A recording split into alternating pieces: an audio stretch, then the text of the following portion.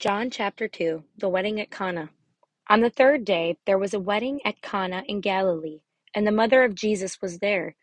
Jesus was also invited to the wedding with his disciples. When the wine ran out, the mother of Jesus said to him, "They have no wine." And Jesus said to her, "Woman, what does this have to do with me? For my hour has not come yet." And his mother said to the servants, "Do whatever he tells you." Now there were 6 stone water jars there for the Jewish rites of purification, each holding 20 or 30 gallons. Jesus said to the servants, "Fill the jars with water." And they filled them up to the brim. And he said to them, "Now draw some out and take it to the master of the feast." So they took it. When the master of the feast tasted the water now become wine, and did not know where it came from, though the servants who had drawn the water knew, the master of the feast called the bridegroom and said to him, "Everyone serves the good wine first, and when people have drank freely, then the poor wine. But you have kept the good wine until now."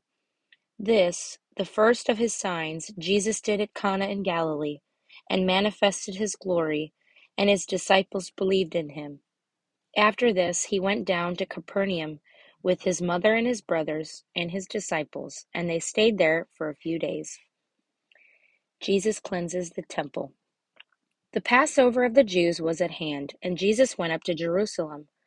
In the temple, he found those who were selling oxen and sheep and pigeons, and the money changers sitting there. And making a whip of cords, he drove them all out of the temple with the sheep and oxen. And he poured out the coins of the money changers and overturned their tables. And he told those who sold their pigeons, "Take these things away. Do not make my Father's house a house of trade." His disciples remembered that this is what is written, "Zeal for your house will consume me." So the Jews said to him, "What sign did you show us for doing these things, Jesus?" And Jesus answered them, "Destroy this temple, and in 3 days I will raise it up."